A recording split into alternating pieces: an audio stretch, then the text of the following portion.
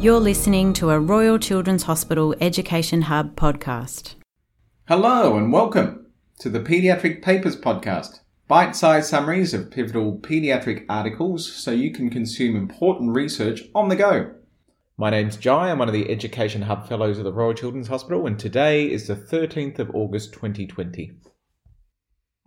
To round out the last few weeks of winter, today we're going to have a look at a retrospective study done by the PREDICT group, or the Paediatric Research in Emergency Departments International Collaborative, into bronchiolitis, specifically when and why we use low-flow oxygen to treat bronchiolitis and when we upgrade to using high-flow therapy. A quick reminder that these podcasts focus on the positive findings within articles only and how we can use these findings in our clinical work on the day-to-day. If you're after some more detailed information, check out the Paediatric Papers website through the Education Hub that includes links to the actual article, a written summary of the article's findings, together with some additional resources to flesh out how this article sits amongst other research and what else is known about bronchiolitis and bronchiolitis treatment. With that out of the way, let's get started. This article comes to us from O'Brien and his colleagues within the PREDICT network and is titled Paediatric Research in Emergency Departments International Collaborative, or the PREDICT network, Rational Use of High-Flow Therapy in Infants with Bronchiolitis. What do the latest trials tell us? A Paediatric Research in Emergency Departments International Collaborative perspective, and was published in the Journal of Pediatric Child Health in July 2019. Quite a mouthful, but a very good group doing some excellent research. To save yourself searching, if you click on the hyperlink within the Paediatric Papers summary, it'll take you straight to their published article. This study is a systematic review of other systematic reviews, but also randomized controlled trials that were published anywhere between January 2000 to June 2018 that looked at either the use of high-flow therapy in rescuing children who had bronchiolitis or children who were randomized to either low-flow or high-flow oxygen as part of their bronchiolitis treatment. In short, the group focused in on any recent articles about the use of high flow in bronchiolitis and if there was any new knowledge that we gained from these. And they found quite a few, 34 in fact, a number of different study types, from one evidence-based guideline to 2 prospective studies, but the group really focused in on 4 randomized control studies, one of which was done in children in an ICU environment. The other 3 were of children who were in other places such as emergency departments or general medicine wards. So what do these new studies tell us, and how did it actually change, or does it change what we do on the day-to-day? If you find time, I'd highly recommend that you have a look at the article itself, particularly its Table 1 that talks or compares the different randomized control trials that the PREDICT group analysed and how all the studies compare. Table 2 about the outcomes found by those 4 studies, and then finally their Figure 1 that talks to what they have gleaned in terms of what to do in a clinical scenario through the use of a flowchart. But in short, I think there's 3 major take-home messages from this study. The first is that high flow is safe and good to use. That might sound like a no-brainer, but there's often been concerns that high flow are associated with complications such as pneumothorax, or that it might cause the child other harms.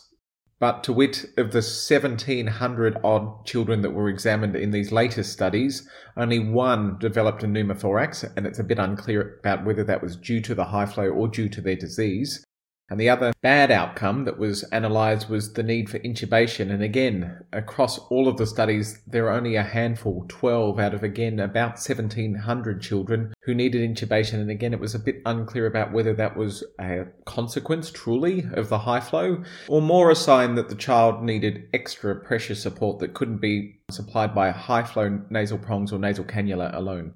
In fact, the article speculated that the use of high flow in a child who's already failed low flow might avert about 2/3 of admissions to the intensive care unit. So in short, treating a child with high flow who's already struggling on low flow may prevent 2 out of every 3 ICU admissions for bronchiolitis. Having said all of that, the second take-home message was that high flow from the get-go is not necessarily useful. The study found that not only did the early use of high flow, aka before needing rescue from low flow, provide absolutely no cost benefit, but actually it didn't seem to reduce the rate of those children going to ICU, those children needing intubation, how long a child with bronchiolitis needed oxygen therapy, or how long they stayed in hospital. So in short, whilst high flow is a good thing, it is not good to start high flow as soon as a child with bronchiolitis walks in the door, if it is not severe. And that brings us to our third take-home message, and what I think is the most important. When do we step in with high flow? How do we know a child is failing on low flow or their current therapy? And in very general terms, the short answer from the study was 4 hours. 4 hours of low flow therapy in children who are hypoxemic or have saturations less than 91% from bronchiolitis is enough time to let us know whether someone is responding or failing. And in the study's response was a change or normalization of some observations, including saturations, respiratory rate, and heart rate.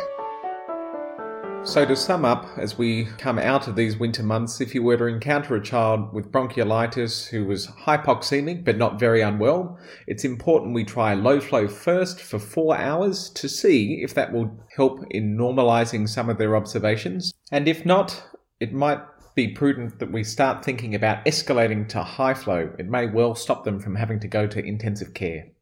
For further information, please check out the Paediatric Papers website, especially the additional resources attached to this summary that includes the Australasian Bronchiolitis Guideline and some other summaries of pivotal research around bronchiolitis, including the Paris studies. That's it for this episode of Paediatric Papers. Please give the podcast a like if you enjoyed it, and leave us any comments and feedback down below. Remember, the better your feedback, the better this podcast. To get involved, send us an email at education.hub@rch.org.au and check back every Monday for a brand new Paediatric Papers episode. Thanks for listening. Please view the description section below for more information on this topic.